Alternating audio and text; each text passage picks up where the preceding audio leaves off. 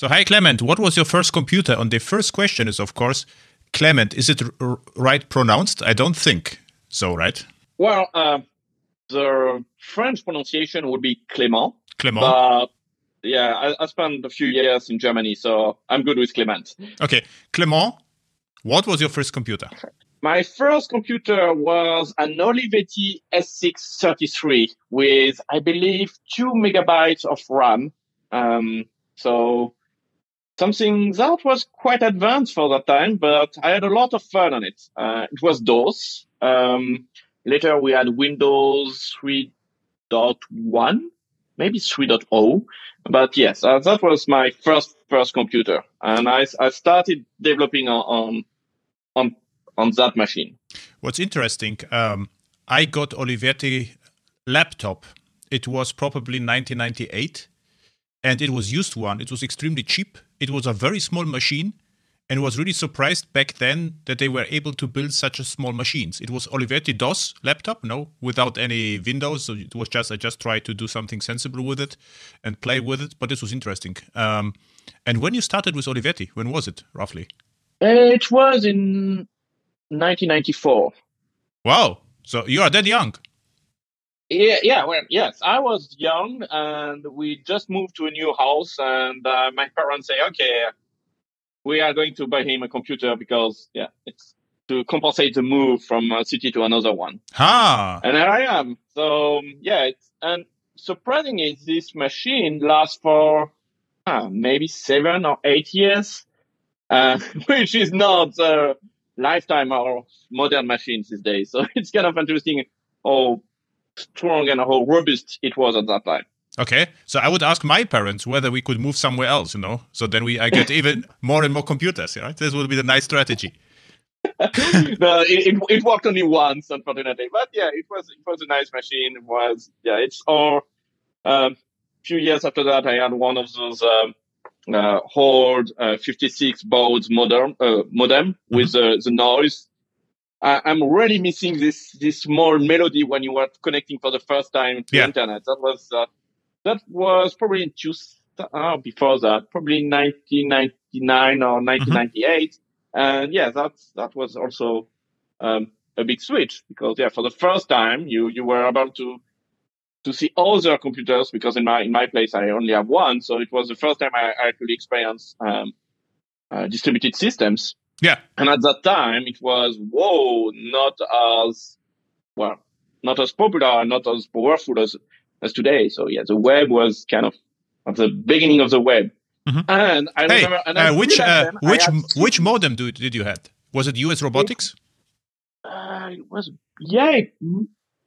I guess it was. It was a blue one. Yeah. So yes, and US Robotics. I don't remember the reference, but it was US Robotics. Because I experimented with the modems a lot, and there were some modems which were a little bit faster than the others. This was the trick. I think the US Robotics was able to deliver 33.6 kilobit per second, I think, and the norm was 28. So I wanted to have the robotics. I forgot actually why, but it was a little bit faster than the others. And what you did with the Olivetti, if you turn it on, what was your first action? Have you started a game or tried to hack something or? Well, I played a few games. Games that was Prince of Persia, of course, such kind of things. Very old, vintage games, which seems to be quite popular these days. So that's kind of funny to go back to such kind of things. Then relatively quickly, I wanted to do a bit of code, not really to develop a software or a game, but mostly to automate some stuff I was doing very often, like starting a game. So you start with a simple script that goes to the right directory, start a game. Think on the Windows too, go to at that time it was the beginning of MP3, so go to my MP3 players and start playing a song. So that was really more like I wanted to automate things, more like I want to do software. Okay. Hey, what music was it back then? Classic music? No, that was Rolling Stones. Rolling Stones. Yeah, so Rolling Stones. Jumping Jack Flash, right? Exactly. Yeah, that was my type of music at that time. But no, and it was really automations. And actually, then I did my studies, and I didn't want to do anything with computer. Computer was just for fun and games and music and things like that, not really to work with. But let's say that my skills in the other major disciplines were not good enough, so I had to find something where I was good. And so it was more like, okay, so if I cannot do math, if I cannot do physics, okay, computer. This is a great strategy, actually, right? So tell your kids, if you don't learn anything, go out and play. If you get, bad, how to call it, notes, not notes, the bad, notes, then you can still, study computer science, right? So this would be the fallback strategy. Yeah. I would prefer my daughter don't do this, but we will see. I would prefer see. A question: have you started programming before the study, or you were just automating things and just playing with the computer? Automating things using basics were before my studies, and I don't know I believe it's almost everywhere the same. When I started my studies and starting learning software and computers in general, that was a lot of math and very little of code. Yeah, which was kind of very weird from I add stuff in BASIC to, okay, we need to prove that this program completes. We need to prove that this, such kind of things. So it was quite different. And that's why for a few years, I didn't really want to pursue this career, because what they were teaching us was really different from what actually I was doing and what I'm doing these days. It's still very important. It's a background that I'm really happy to have. And I use it mostly every day, but it's quite different. Funny thing is that later in my career, I became a teacher. So I was the guy that was teaching these mathematical concepts that we use in computers. So that was kind of remember when I was on the other side of the classroom, I didn't really enjoy that class very well, but yeah. Do you remember big O notation? Oh, yeah, of course. Yeah. Well, I'm still using it. So big O notation are still something I use regularly. So yes, I remember that. Something that all the logic operators. Back to big O notation. So we learned that. I remember right now, the professor showed us the big O notation and two nested loops, which is of course simple. But then I thought, okay, when we get if statement inside a loop? Then I went back to the prof and he couldn't answer. And then I lost immediately interest. It's okay, what the hell? I mean, two loops, I immediately get it. So I don't need your big O notation. But what if it becomes a little bit more complex and there was basically no answer? And I try to so what's your take on that? So big O notation. How to compute more complex stuff? Is it actually possible, or is it? I use all big O notations to generally compute the complexity of the worst case. So in your case of your if statement, that would be the branch that is the most expensive every single time. Let's imagine that the two iteration always goes to the branch that is the most complex and most higher complexity. So why you weren't my professor back then, This would solve, my problem. I was completely disappointed. This would be the great answer. He couldn't answer. So, okay, what the hell? I mean, this is completely useless then, but your answer is perfect. They're perfect. Well, the tricky thing is why we do big O notations. We want to do big O notations to have an understanding about the cost of an algorithm, about how much time, how expensive it would be. But the worst case? In the worst case, because in the great case, most of the time it's return true, boom, done. Yeah, perfect. Okay, but that has no interest. What you want to know is what's your maximum response time. Let's see. After 10 minutes talking with you, I got after 25 years big O notation. I don't have to. I saved probably 10 hours of reading books. Great. So let's see what happens later. So you started studying and you didn't like math, and no, math didn't like me. This more the opposite.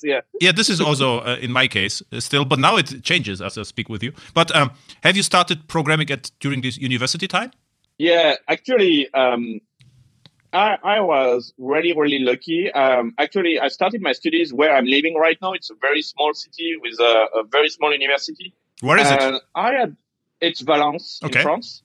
Where is it in France? Is it in the mountains or on the shore? It's near Lyon. It's south of Lyon, not too far from Grenoble. Actually, the university is just a satellite from Grenoble University. Okay. And I really had the chance that one of the classes that were offered was a class that was shared between the first years and the second years of university. Mm-hmm. So with older people that did all the first class, but this class was about internet. I remember the name, internet. Wow. So, 24 hours, and at the end, you understand internet. 25 years later, I still don't. And in this class, the goal was to really understand all the internet technologies. That was Netscape.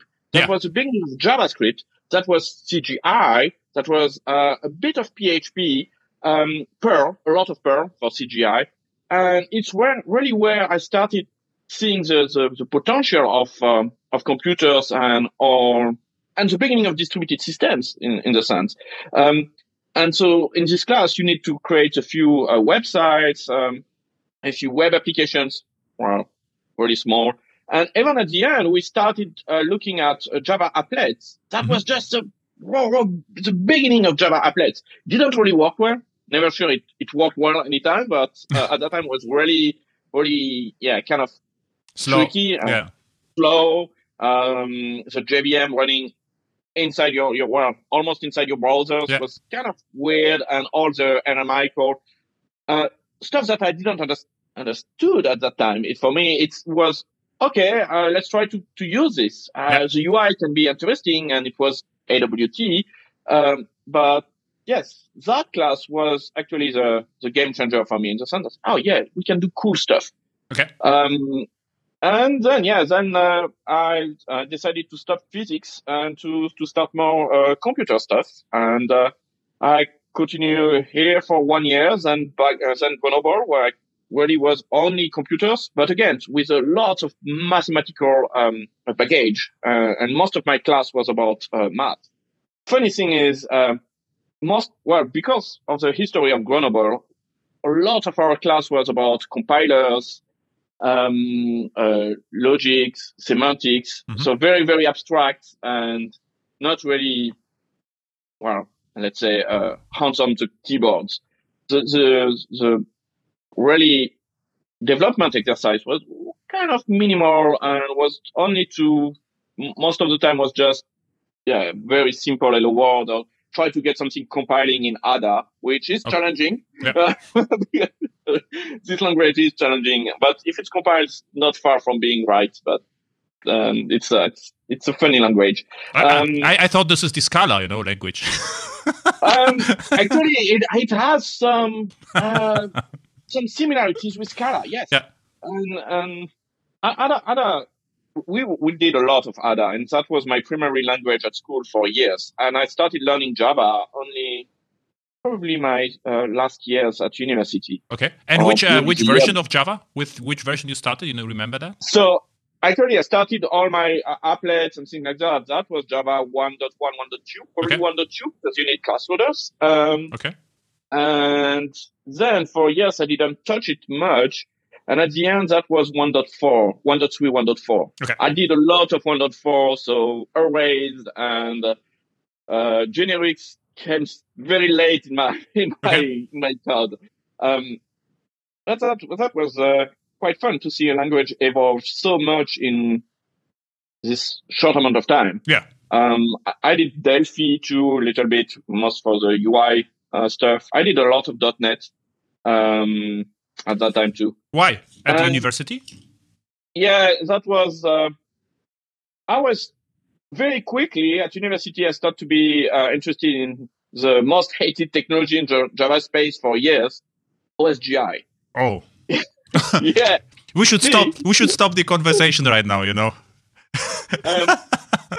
Well, at that time, I was quite interested by everything related to what now we call IoT, but that was at that time named machine to machines and ubiquitous computing or such kind of things. So it was not named IoT yet. But OSGI for IoT is fine. I had another problem with OSGI. In my project, we are often forced to use OSGI for business project, and there was not even a use case to run multiple bundles at the same time. So you had a huge, class loader overhead and versioning overhead, and at the end of the day, you shipped everything at once. And I always ask the question, why you need that? We could just deliver one jar. It would be everything became easier, and no one could answer the question back then, and then it died in business projects. For IoT projects or application servers or building platforms, OSGI is great. If you take a look, on Open Liberty, how great it is just because of OSGI. But I'm, a business developer. It doesn't make any sense in my eyes to use OSGI inside a microservice or inside a desktop app. This is what we sometimes were forced to do. So it's actually interesting because I came up almost to the same conclusion in the sense that it's a very powerful deployment platform. It has really nice capabilities for deployment, for the service layers, for security and things like that.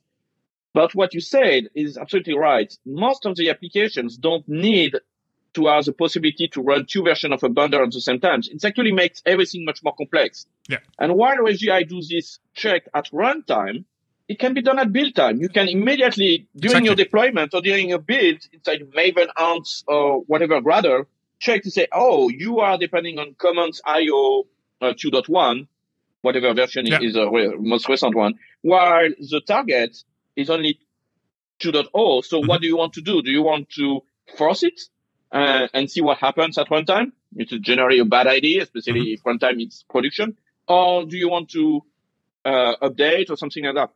That can be done at build time, not at runtime. And actually, some of these ideas, we are now seeing them in Quarkus, because we do some kind of logic. Yeah. But that is almost 20 years later, because I started OSGI in 2002. Exactly.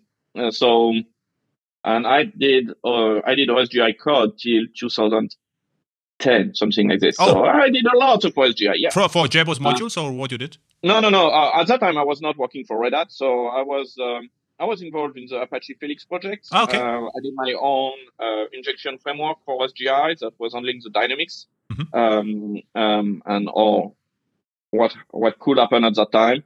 And the reason it is actually fun is I wanted to do IoT, so OSGI makes sense.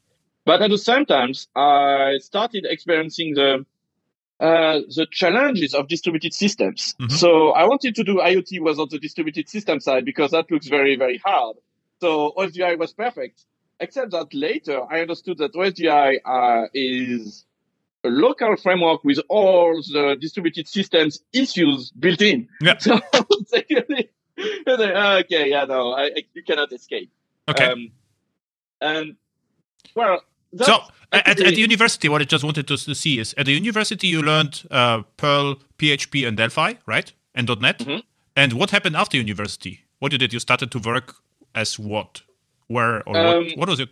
At university, my first internship was actually trying to implement OSGI on .NET, which didn't handle well because of the class loading differences.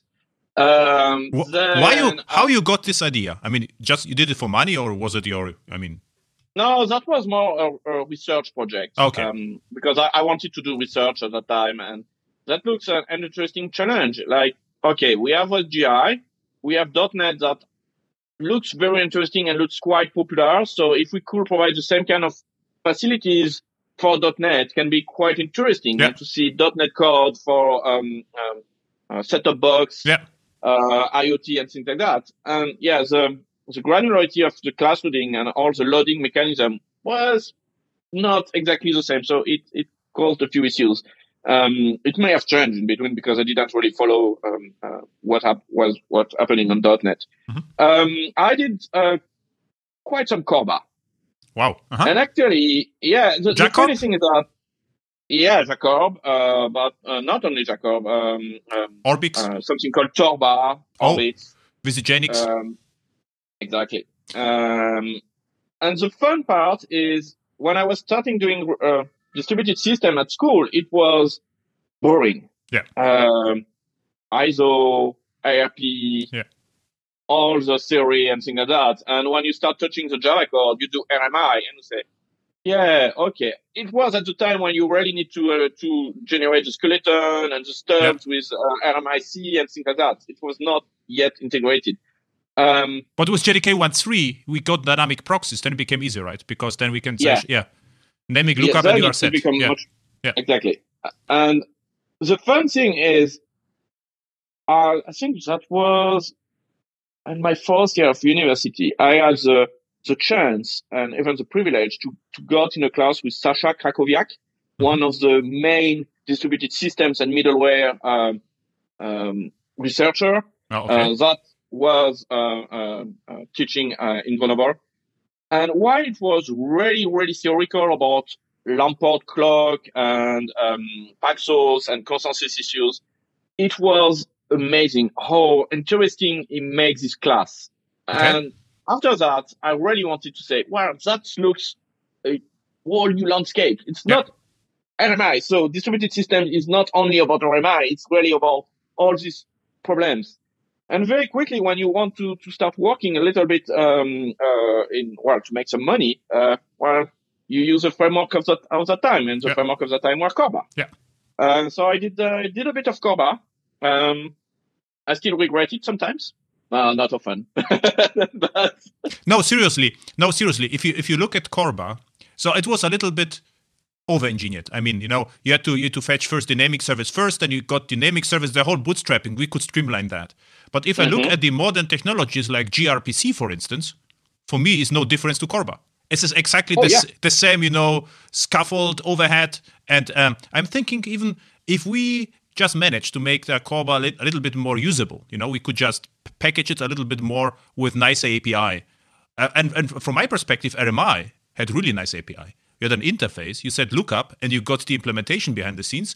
I would say very similar to microprofile REST client, right? It is injected, but behind the scenes, you could also inject RMI stubs. It would be the same. And it would be the same. Yeah, I'm just now playing with this idea. If I had a little bit more time to make a MP REST client, for instance, gRPC capable, you should be able, if you have the interface, to create the... Check the gRPC support in Quarkus. It's quite close to... You are too fast, man. So you are destroying, my leisure projects. This was... Sorry. Yeah. It's actually not me. It's most Michal that did this work. I just helped in a little bit. But the fun thing, and so when you do CORBA, one of the main issues I quickly have is not the complexity of the code, it is handling failures. Because at that time, the network was far from being reliable. It was mostly, keyboards. Keyboards got unplugged or people work on it or, and keep alive firewall. This was the big pain, Exactly. If there was inactivity, we had just keep the connection open the entire, you're right. But people, but this was never the criticism. What I heard the projects, CORBA is bloated and we need something more lightweight. And we have now gRPC, which is not that different. This is what I want there. Your argumentation is right from technical perspective. But from the programming perspective, not a lot of difference, What evolved a little bit, we have dependency injection right now. And back then, we had to look up everything. So this was ugly. Well, yes, but exactly. So the people that complain about CORBA, say, CORBA is bloated, it's complicated, there is this discovery things. They're the same people that invented web services. With exactly. W star. Dark star. Yeah, Dark star. Let's cite a few of those amazing technology. UDDI. Oh, amazing. Who used UDDI? With addressing, with eventing. So, SOAP was relatively nice and it was XML, but it was okay.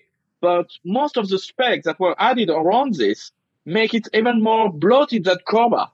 And the development model was not there. Actually, it was, they say, it's language agnostic. CORBA was language agnostic and was actually providing language support. Well, here it's so in Java, what do I use? I remember used Xfire for years. Then CXF, which seems to be still a thing. But that's funny because CORBA is bloated. Okay, let's do web services. Well, you know what's funny? And then came REST, and they say, no, we don't need the code generation with REST. Everything, we can do without. And last week I had an architectural workshop, and I was asked why I don't generate code for REST. I see, yeah, because if I would like to generate code for REST, I will take SOAP. Already, this already ships with all major application servers, and this is like a paradigm. If you generate code, you are tightly coupled to the API. And if you don't generate a code, you are more flexible. And this is the whole point of REST. So you have decided in one point of time, what do you like to have, more compatibility and more testing, or we are tightly coupled and we let the compiler work, but we cannot have both, We cannot have a strongly typed and compatible for years Schnittstelle is German interfaces, right? So it's REST, the idea behind REST, take into account something called HTOS, so the links, so the fact that the clients can discover the API. Exactly. However, this has been very poorly implemented in most of the REST framework, which are, for me, mostly HTTP-based RPC more than a REST representation of an API. Yeah. And of course, if you consider HTTP-based RPC, then you get some coupling and because of the RPC nature of it, and you may want to generate code. And what we're seeing these days is that we start seeing the emergence of schema and version schema, like version schema, but not. It's not the only one. There is a few others. Yeah. Well, we are always back to the same thing. We have this. We want code generation, but we want evaluability and checking. So we do a schema. Didn't we have schema in web services? Yeah. XSD, and it never worked. I did performed a lots of code reviews in SOAP projects, and at the end of the day, because they had schema, and schema was brittle, of course, because it's type safe. So most of the project used string array. They had schema with a string array, everything in, everything out. But this conversation is way too interesting. What I still don't know, what happened in your time between OSGI and Red Hat? What you did in that time? Well, so I did my PhD on OSGI and on dynamism and home gateways and things like that. Oh, then you hated me before, right? Because I was not that, back then I was not that, positive about OSGI. And the funny story is, sometimes I've wrote a blog post, we don't need OSGI for business applications. And I got a lots of heat. There was very passionate people about OSGI. And I got in Twitter like 100 messages. How you can build monolith. And you are not modular. This is completely wrong.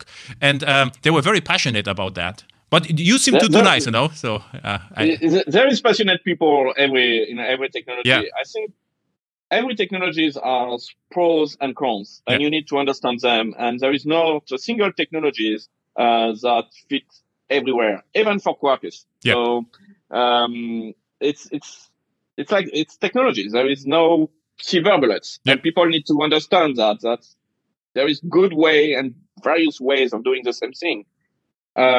So after that, I moved to Berlin for a few years, where I did Android things. I continued my OSGI things, and I started looking at front-end technologies.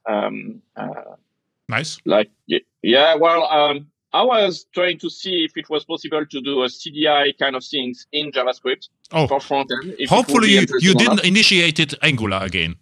No. Wow, it's like, if this is your fault, is this the second time? No, okay. No. That's I did an interesting project, but it didn't really go anywhere. That was mostly showing that JavaScript is a little bit too permissive. So, the first thing you need to do when you start doing such kind of things is to inject the concept of interface. Yeah.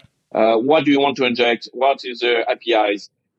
Doesn't really resonate well with JavaScript, where you can do a lot of things. And mixins really killed me because an interface can evolve over time, so it's kind of tricky.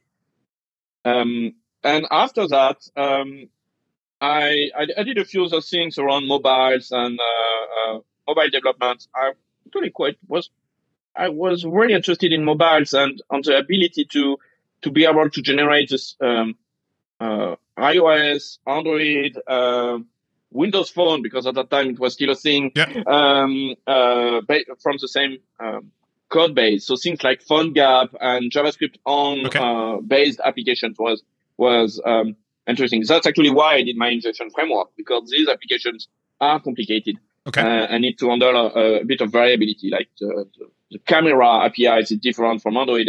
Okay, this makes sense. This makes sense. But this again, it makes sense inside your framework in the platform. But what I see in Angular, they even have a code generator to start with because they create a module, the dependency injection. They have to generate 3-4 JavaScript or TypeScript classes. So there is zero variation. You always inject the same stuff. So I say, okay, why are you doing this? You just use the class and game over. And done, yeah. I'm trying to stay away from all those front-end technologies these days. It just looks, it evolves too fast. So you know what I do? I do exactly the same concepts from backend apply to the front end, and it takes off. We just use what's in the browser, no framework, web components, and you can build amazing stuff with the same stuff we did 20 years ago in Java. And everyone is amazed. And I was even once at the JavaScript conference and gave a talk, and I just used the Duke as an example. And the JavaScript developers ask me, who the hell is Duke? I say, sorry. It's like, sorry, I'm a Java developer. They don't have a Duke. So, cool. So you did a front-end phone gap. Okay, this is a nice technology. Yeah, interesting stuff. Then I came back to the academic side. Okay. And when I came back to the academic side, I actually continued my research. I started doing my PhD. I joined the same team, and the landscape didn't evolve much in these times. I was still OSGI, but I started to be a little bit more cautious about it, saying, okay, it's nice, but we start seeing really hard time for developers to understand it, and that's never a good thing. It's we have the same issue with CORBA, we have the same issue with web services, so we may want to simplify things a little bit. And after a few years there, where I was advising PhDs and giving classes and doing academic work, I started a project named Wisdom, which was a web framework with a live reload. I really loved Play, actually, Play One, the Play One framework. I say, I really want to have something like this with this velocity, both on the front and on the back. I want to see how far we can. Play One was Java OSGI. And Play 2 was Scala, right? Or other? Yes. Yeah. Yeah. That's right. And it was still based on OSGI, but I wanted to see how far we can go hiding OSGI. Like what you say, most of the things I was checking were build time. Yeah. So if you were using something where the runtime would have a different dependency, it will warn you immediately saying, well, no, you need to decide what you want to do here because it's not the same version. And you didn't write any bundle. Everything was bundleized for you based on the heuristic we have. So, of course, if you know SGI, you can tune things, but most of the time you just want to import everything, export everything, and let's see what happens. Yeah, and it's actually the fun thing is that initially I was using Netty in this web framework, and very quickly Netty code was too complicated. We started doing very small changes and wasn't really understanding completely everything. It was breaking something else in the code base. We say, oh yeah, that looks weird. And at that time, I started looking at Vert.x, and I say, hey, look, that's like Netty. Netty is underneath, but with a much nicer API and something I can easily integrate. So, and very quickly in our project, we replaced Netty by Vert.x. Well, Netty is still there, but Vert.x was our main API, and that made a big shift. Because while I was doing this, things around Reactive was starting to being a little bit more visible. I started reading the Reactive manifestos. Vert.x was becoming much more the thing I was using a lot more. And yeah, and after a few other things, I decided to join Red Hat. And Julien Biet, which was working in the Vert.x team, said, hey, there is some openings in the Vert.x team, so try to apply it. That can be really cool. And say, okay, why not? And boom, a few weeks later, I was working at Red Hat, initially on the Vert.x project. It's a great toolkit. It was a beginning. It was actually, I joined just before we released Vert.x 3. So it was all new ideas. And it was resonate so much like, oh yeah, all the issues we had with distributed systems for years actually are handled here, really are apparent here. We don't try to hide them. They are, because you can't.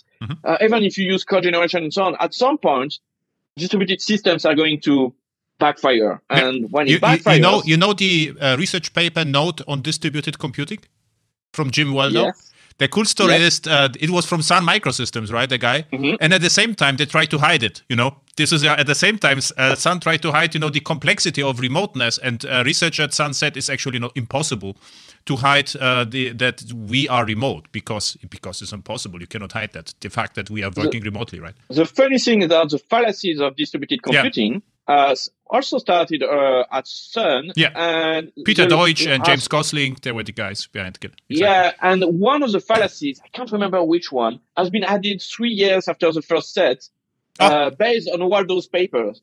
Okay. So it was like, oh yeah, it's initially it was one less, and they added it later. So you worked in Vert.x a long time, right? When you started with Vert.x, when was it? Which year was it? 2012, I would say. Okay. 2012, 2013. Well, I'm still using Vert.x a lot. So yeah, that's now almost 7 years. Yeah, 7 years with Vert.x, with a lot of activities over the last 5 years where I was actually working on the project. Were you one of the main guys behind Vert.x in the last few years, or can you say that? Not in the last year, but before that, yes. Yes, okay.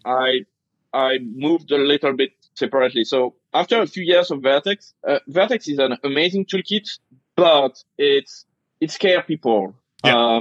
There's two things. There is a lot of people say the API scares me. Yeah. I don't believe it's an API problem. I believe it's more a misunderstanding of what distributed systems really are. Like, there is no way of doing something different. It's it was called back, but use features, use reactive programming, whatever. You need to have this asynchronous nature somewhere in your code because the distributed system is asynchronous.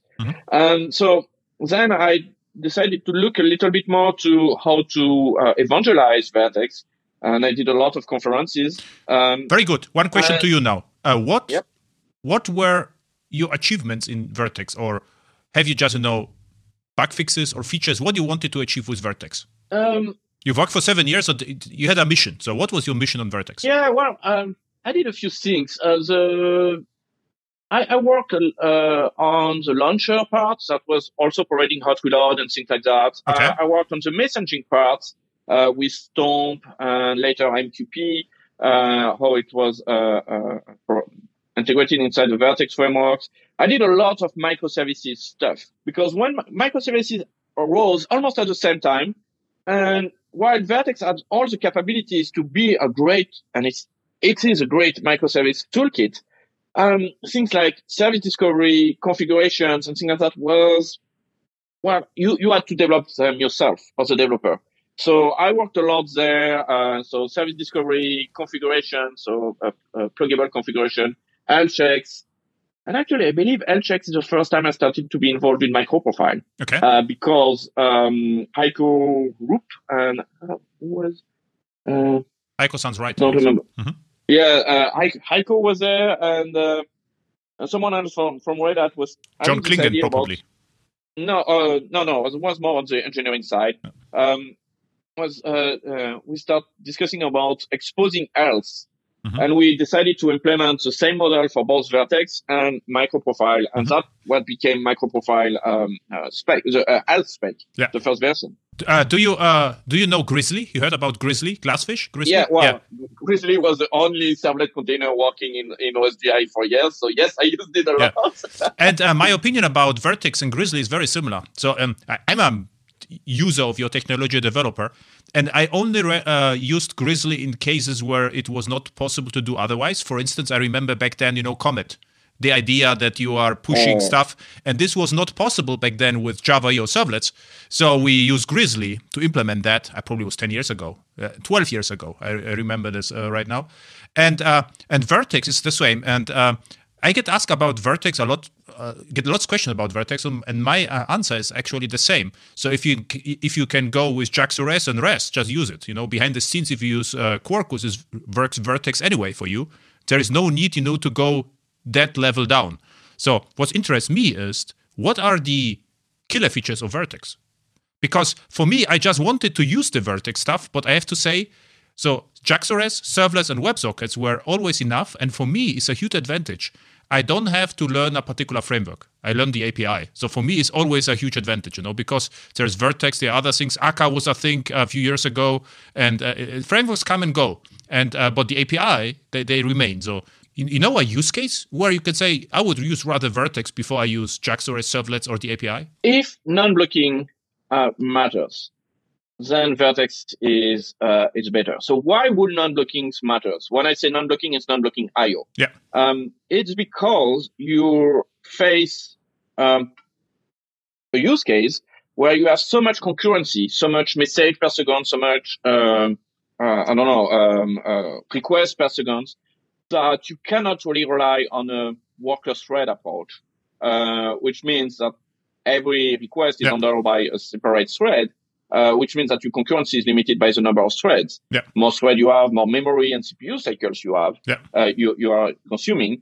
So that's really where Vert.x make a lot of sense. So if you build a business API, okay. Yeah. That does not, if you have 10 requests per minute or even 10 requests per second, there is absolutely no problem with that. If you are building an API gateway that gets millions of requests per second, that's a different use case, and there it's where Vert.x fits. Then I was right. It means if you need more control over the metal, and then use Vert.x, something specialized, because I have far more control about everything. And if you use JAX-RS or servlets, everything is hidden, and you can only hope that your runtime implements this right. And back to the business application. So back then with Grizzly, there was an app. We had several thousand transactions per second, and I thought we will have to use Grizzly or Vert.x, something else. But, back then, Glasses was just fine. So there was no reason to do something else.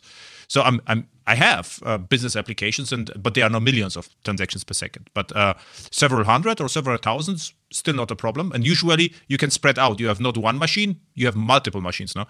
And in business applications, you have another problem. You have a database. So it's just not like, the application server was never the problem in my projects. If we get a problem transaction, I/O with the backend, this is what everything fails. So the front end doesn't matter. But now I got you, because recently what we did, we wanted to implement, or we actually implemented server-sent events with Quarkus, actually. And there are two possibilities with Vert.x and JAX-RS plain. And my client started with Vert.x, and I look at that and say, okay, it's cool, but do you really need it? This level of control and level of detail? Just go with JAX-RS. And this was way simpler, and it still works, So it's actually funny because Vert.x does not support SSE directly, so you need to build on top of Vert.x. Yeah, which is fine. You can do it, but it's something actually coming inside in Vert.x 4. It was actually in the Quarkus guideline. There were two possibilities. There was one was with reactive roads. You mean? Yeah. Okay. So but it was Vert.x based. There was the official, Quarkus documentation. One was Vert.x based with routes, and the other one was JAX-RS. Okay. And he picked the first one, which was Vert.x. And I say, okay, you can do this. The problem is, with Vert.x disappears or Quarkus get new version, we have to migrate. But if we use JAX-RS straight API, never was anything happen. And if this is too slow, we will measure the performance. We can just migrate back to Vert.x. Not a problem at all. But now it works with JAX-RS and it's fine. So that's the last point is actually quite important. In Quarkus, we want to unify imperative and reactive. And that means that you can build both imperative applications and reactive applications, but also mix them. So start with what is easier for you. Yeah. And if you realize that you hit performance issues, or if it's not natural for your use case, especially if you send events or things like that, you can rewrite just this part using the reactive APIs. Yeah. How it should be. So you just decide. You can write everything reactive, you can write everything imperative, there is no problem with this. But you can say, but let's imagine you have one endpoint inside your JAX-RS applications which gets most of the traffic. Mm-hmm. And is really doesn't do much with transaction and things like that. So it's using threads for nothing. Yeah. And it's actually reducing the velocity of the rest of the endpoint because those threads are used for this. You can decide that this endpoint hey, let's use a reactive routes for this, just for this endpoint. Perfect. And then you will be faster, so better user experience. And actually, not only for these routes, but because you save the worker threads used by this path, the other endpoints are going to be also faster. So you improve the user experience that way. Like bulkhead pattern on steroids, you can say bulkheads without bulkhead because there's nothing to protect because no threats. And the others can go, the regular request response route. And perfect. I didn't even knew that you are so deep into the weeds with reactive programming. So one of the most asked questions also in my life is, what is my opinion about reactive programming? And my answer, hopefully, is compatible with your point of view. My answer is always, for stuff which is request response, like JAX-RS, JDBC old drivers, and for SOAP or servlets, forget about reactive programming anyway. It doesn't make any sense. Just go, if you can, request response synchronous route. But things which are on the horizon, like Kafka, WebSockets, SSE, this reactive programming is really nice because it is right. It is simple. The data flows in. It is already a series of events. So you can consider your data source as collection, with an observer. So this is my point of view. But if you have to construct the source of events from request response, forget it. Because the problem is, if you wait too short, you get timeout. The question is, did something happen or not? You have lots of problems to solve. And all attempts I saw, to use reactive programming for old school request response protocols, they were crazy complex and the error handling was complex. So what's your take on that? So first, reactive programming best place is definitely event-driven microservices and event-driven applications. Yeah. So consuming events and writing events and doing all those this processing in between. Reactive programming can be also interesting for request reply, not necessarily as a stream, but mostly what in Mutiny we call uni, which is composing asynchronous sections. Okay. Because imagine an endpoint which get a request, but this request need to call other services to compute its outcome. Mm-hmm. You don't know if those remote services are there, right? Yeah. It's a microservice systems or distributed systems, so things may fail, things may time out. There is plenty of things like that. You can do it in an operative way, but basically you are blocking your thread for an undetermined amount of time. Yeah. You don't know, because maybe the service that you are calling is just plain slow right now. Yeah. Or maybe you are hitting an instance that is slow, but the next call you will do is going to be pretty fast because the other instance is pretty fast. The beauty of distributed systems, you don't know anything. So, but this is optimization again, right? This is again optimization, how many threads are consumed. Yeah, well, yes, because it's also important for the response time, for the global response time, because you are going to reduce your response time if you start doing things like that. Yeah. And it depends. It always depends on the users. At the end of the day, what we want is to make our users happy. Yeah, but users happy means relatively fast. It needs to be what I call near real time, so they don't see that something costly happened behind their back. That it's there already. Wow, cool. Okay, then I got you. So, but it only works if you provide me the platform. It means it works from top to the bottom. So what I saw, the all attempts of the reactive programming back then, that they try to run it on top of Tomcat or whatever. This doesn't make any sense. Then that doesn't make sense. Yeah. You to benefit from reactive in this use case, you absolutely need a non-blocking I/O layer. The whole stack. Yeah. The whole stack, and in Quarkus, that's our reactive core. Yeah, this makes sense. This makes sense. Yeah, because but you are argumenting, from the optimization perspective. What I hear, in projects and conferences, they say, okay, this is the beauty of, and this is not beautiful. So for request response, you can save, resources, and the only beautiful usage of reactive programming, in my eyes, is for event streams. That is, you have one method, incoming, outgoing, you are set. Or you have, there's nothing else to do. But if you would use, the imperative approach or the request response approach, I will have to, in the while loop, like, the low-level Kafka API, which is terrible. give me the next byte, and then do something with it. This forget about completely. This is like, programming in 1950s with Java. And the funny stuff is what I see in projects, they say, oh, Kafka is great. And what they do, they use the lowest level Kafka. It's like, why are you not using Kafka streams at least, or Quarkus reactive messaging? This is the beauty of Kafka then, but not playing with byte arrays and while loops. So first, the Kafka it's a new paradigm in the messaging landscape. It's not that new, but it's something that a lot of people are seeing Kafka as a new JMS or the new RabbitMQ or the new whatever you use, MQ series. So that's wrong. Absolutely. It's really totally different. Yeah. And if you believe that you can do replace GMS with Kafka, that won't work. Yeah. Kafka is more a database. This is more a database than a messaging system. It's exactly opposite architecture. Log. Yeah, exactly. Yeah, it's a distributed log. Yeah. So it doesn't fit. That doesn't work.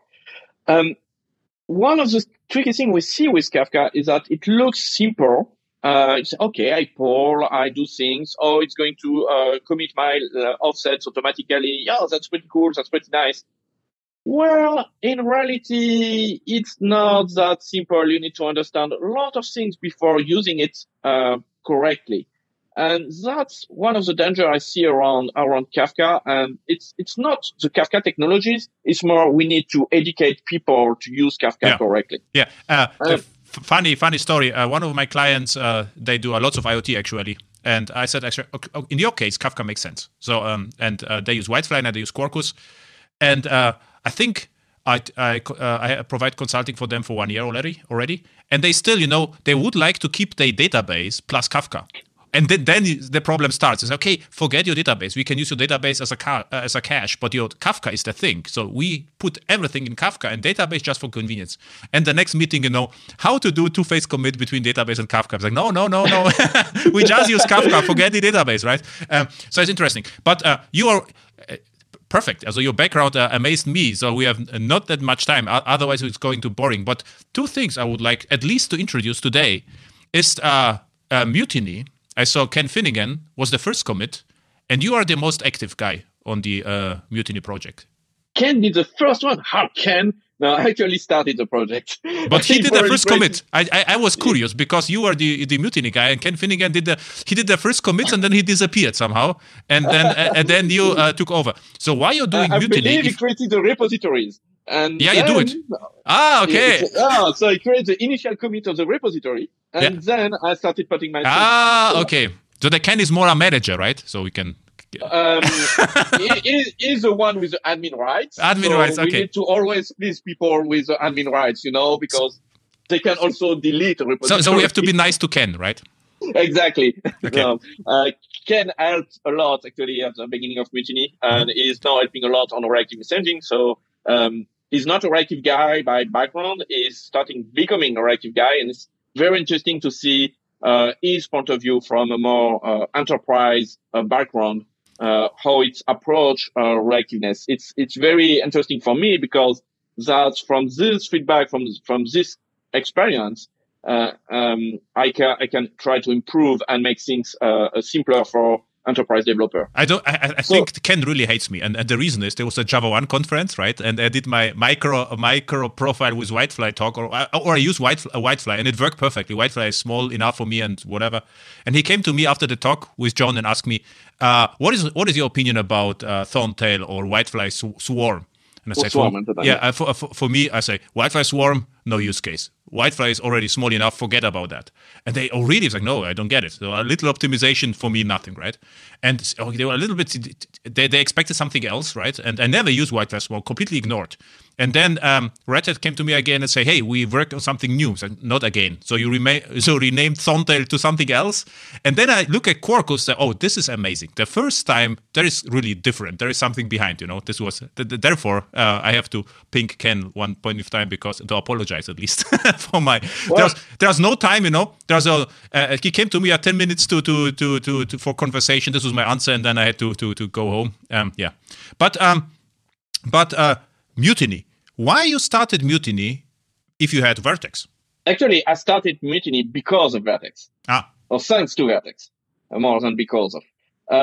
While I was doing vert.x, so for almost 7 years, I did a lot of conferences, talks, customer meetings, and things like that. And every time I was trying to teach vert.x or teach reactive programming, so asynchronous programming, I see that people have difficulty to understand it, to really grasp the nature of what it is. Mm-hmm.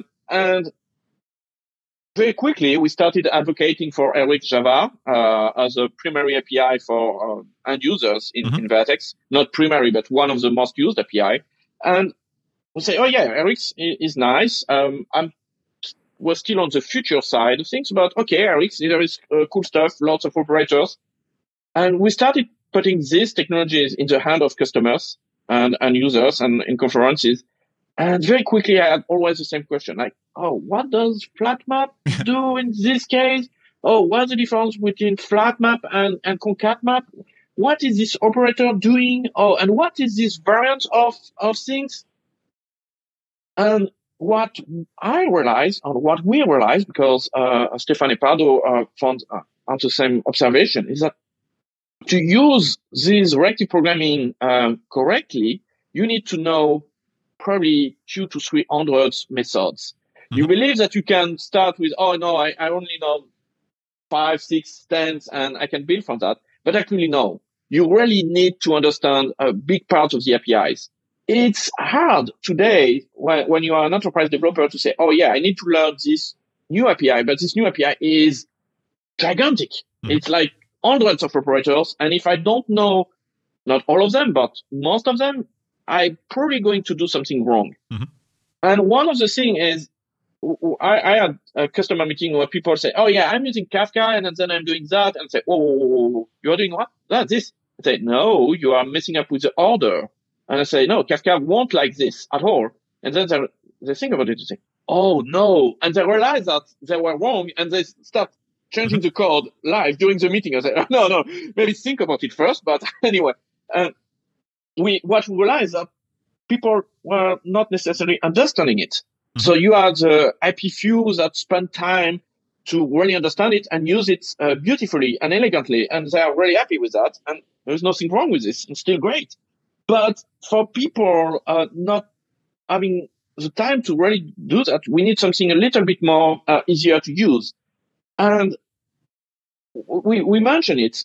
Reactive makes sense when you use event-driven, event-driven microservices. And when you do event-driven microservices, what you expect to write is things like on item X, do Y. Mm-hmm. And I really wanted to see what we can build around this idea about, okay, I got a stream. On item, do this. Mm-hmm. On failure, do that. On completion, do something else or continue with. So something much more fluid, something that people will understand what they're doing and you're not lost in a map and flat map jungle where you have no idea what's happening. But you still need flat map, right? We renamed it. Actually, we have flat map, but our flat map, there is few variants. You can do on item transform to uni, on item transform to multi. So you really see what it's doing. On item transform to uni, you say, okay, I got an item and I'm going to return a new uni, which is an asynchronous action, which will take this item as parameters and do something. And once this asynchronous action come back, then you will do the next thing. And then you will say, then on item, do something else. Okay. And we really wanted to have this event-driven nature apparent inside our API. It's been a challenge. It's actually funny because people from functional people from the reactive space say, oh yeah, so that's totally useless. We don't need this. And enterprise people were starting saying, yeah, we don't necessarily understand it. We work on the API. And these days we got really, really good feedback. Like people saying, oh, I finally understand reactive. I finally can write event-driven microservices. Okay. And that's actually the most motivating thing that people can say to me and say, oh yeah, we did something which really push the limits or make it easier for enterprise developers that are not used to such kind of logic to write such kind of applications. So is Mutiny of a DSL around vert.x? It's not It's not based on Vert.x. It's a DS. It's a reactive programming library which has a very different APIs, and it's just an API. And to use Vert.x, what we do, and that's the Vert.x secret sauce, that we take the Vert.x API and we generate the mutiny variants with the mutiny types for the complete API. That's how Vert.x works, actually. Vert.x has one bare API, and from this, we generate every Java, Scala, and well, it changed a bit recently, but for years, it works that way. And for mutiny, we do the same. We take these APIs and generate our mutiny variants.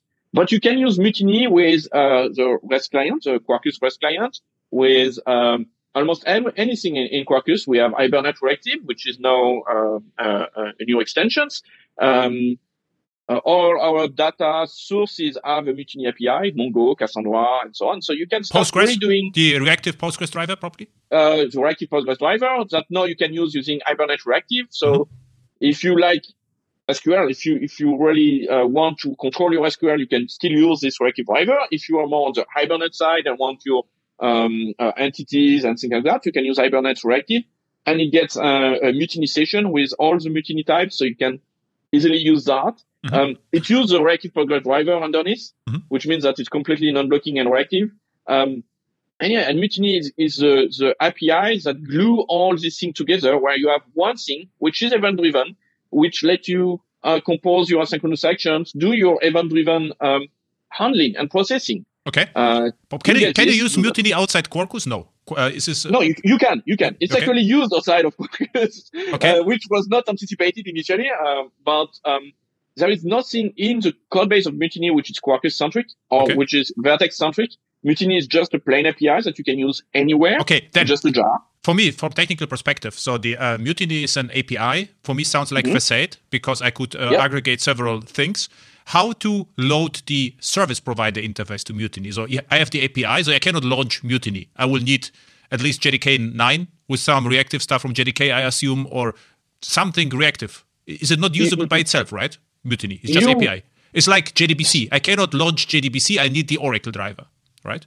Well, if you use API as a standalone thing, you can do a few interesting things like timers and things like that, but it's not really interesting. What you will need is reactive APIs, because what you want to do, and it's the same thing in any application, what you want to do is to compose call to provide added values. Yeah, and what is the bridge between my reactive API and Mutiny? So how to launch it, Is there something like Reactive Factory, create something, what I get back is already Mutiny, so what is the bootstrap? Most of our APIs are delivering already tailored Mutiny APIs. So for example, if you take the REST client, you just return a uni instead of completion stage or instead of a string, so uni or string, and that's it. And then you get the uni that you can compose with another one that you can handle you can handle retries. So we need a event stream source which returns a Mutiny type, and then I go, right?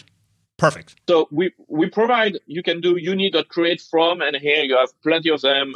Cool. Create from ticks, create from interval, create from range, create from emitters. So we have an API to let you create your source. But even all the time, what you need is to have a reactive client underneath that actually going to expose this API for you. You are not going to create creating something from, so typically, I got a lot of comments say, I don't understand, reactive is slow. And the guy was returning a uni, and the code, so it was a JAX-RS endpoint returning a uni because we support this. And the code was simply uni create from item hello. I was like, of course it's slower. How can it be faster? You are creating an asynchronous construct with a result that you already know. So remove this, return hello, and you're good. Yeah. So that is going to be much simpler. Yeah, but this is what I see all the time, This is why I cannot hear reactive programming. When I hear reactive programming, it's always that case. They have some Java methods and try to synchronous method. They have nothing to do with reactive, and they just try to write a wrapper around it to have reactive programming. This is what I say. Forget it, because you get all the problems. Everything breaks then. Except if you really want to compose asynchronous actions. Yeah, workflow, workflow engine or hub or something. If you have some, this makes sense absolutely. But this is not a common use case. No, yes, and there is no problem with this. And actually, If you use reactive messaging, you mentioned it. If you have at incoming and at ongoing, and actually that was a question I had last week. So someone wrote his method that was getting a order and returning something else, and he said, "I don't understand. Where is mutiny?" I say, "But here you get an item in, you return an item out. You don't need anything. Mutiny is underneath. You don't see it. Crash, throw a null pointer exception, look at the stack trace and you will see mutiny. But if you do things correctly, you won't see it. Use it when you really need to do asynchronous action or react upon events." Yeah. As we said at the beginning, there is no silver bullet. It's not one thing fits all. That's why in Quarkus, we want both imperative and reactive side by side. And you decide where you put the cursor. And you can even move it. Yeah, we shouldn't mention Quarkus anymore because we will speak for another 2 hours. So here's the deal. We should stop now. And I would like to re-invite you back because not a problem. We have the same time zone. And I would like to talk a little bit about Vert.x, Quarkus, and Mutiny because it's a very interesting topic. And and why I like Quarkus, the final words, because it's extremely pragmatic. This is why I like it. Because, back then, I repeated it over and over again, but the fun fact in Quarkus is it does a lot of work at build time. It is simple at runtime. So this is the entire trick. And I have to admit, for me, always Whitefly and Glassfish and the others were fast enough. For me was no need for optimization. But Quarkus is so different. It optimizes a lot. It's not like 10 or 50%. Optimization is more like 50% optimization or more. So it makes a huge difference. So now I can go to my client and say, look, if you use Quarkus, we save 50% of memory. Then it's discussion over and now focus on business. So this is a big deal. So thank you a lot. And I would like to re-invite you back. It was really interesting to chat with you. I learned a lot. And the big O notation, this was the beginning of learning, and with Mutiny was even better. So thank you for having me, and yes, no problem. Just invite me whenever you want. I would be very happy to spend another hour with you. Yeah, thank you. Bye. Bye.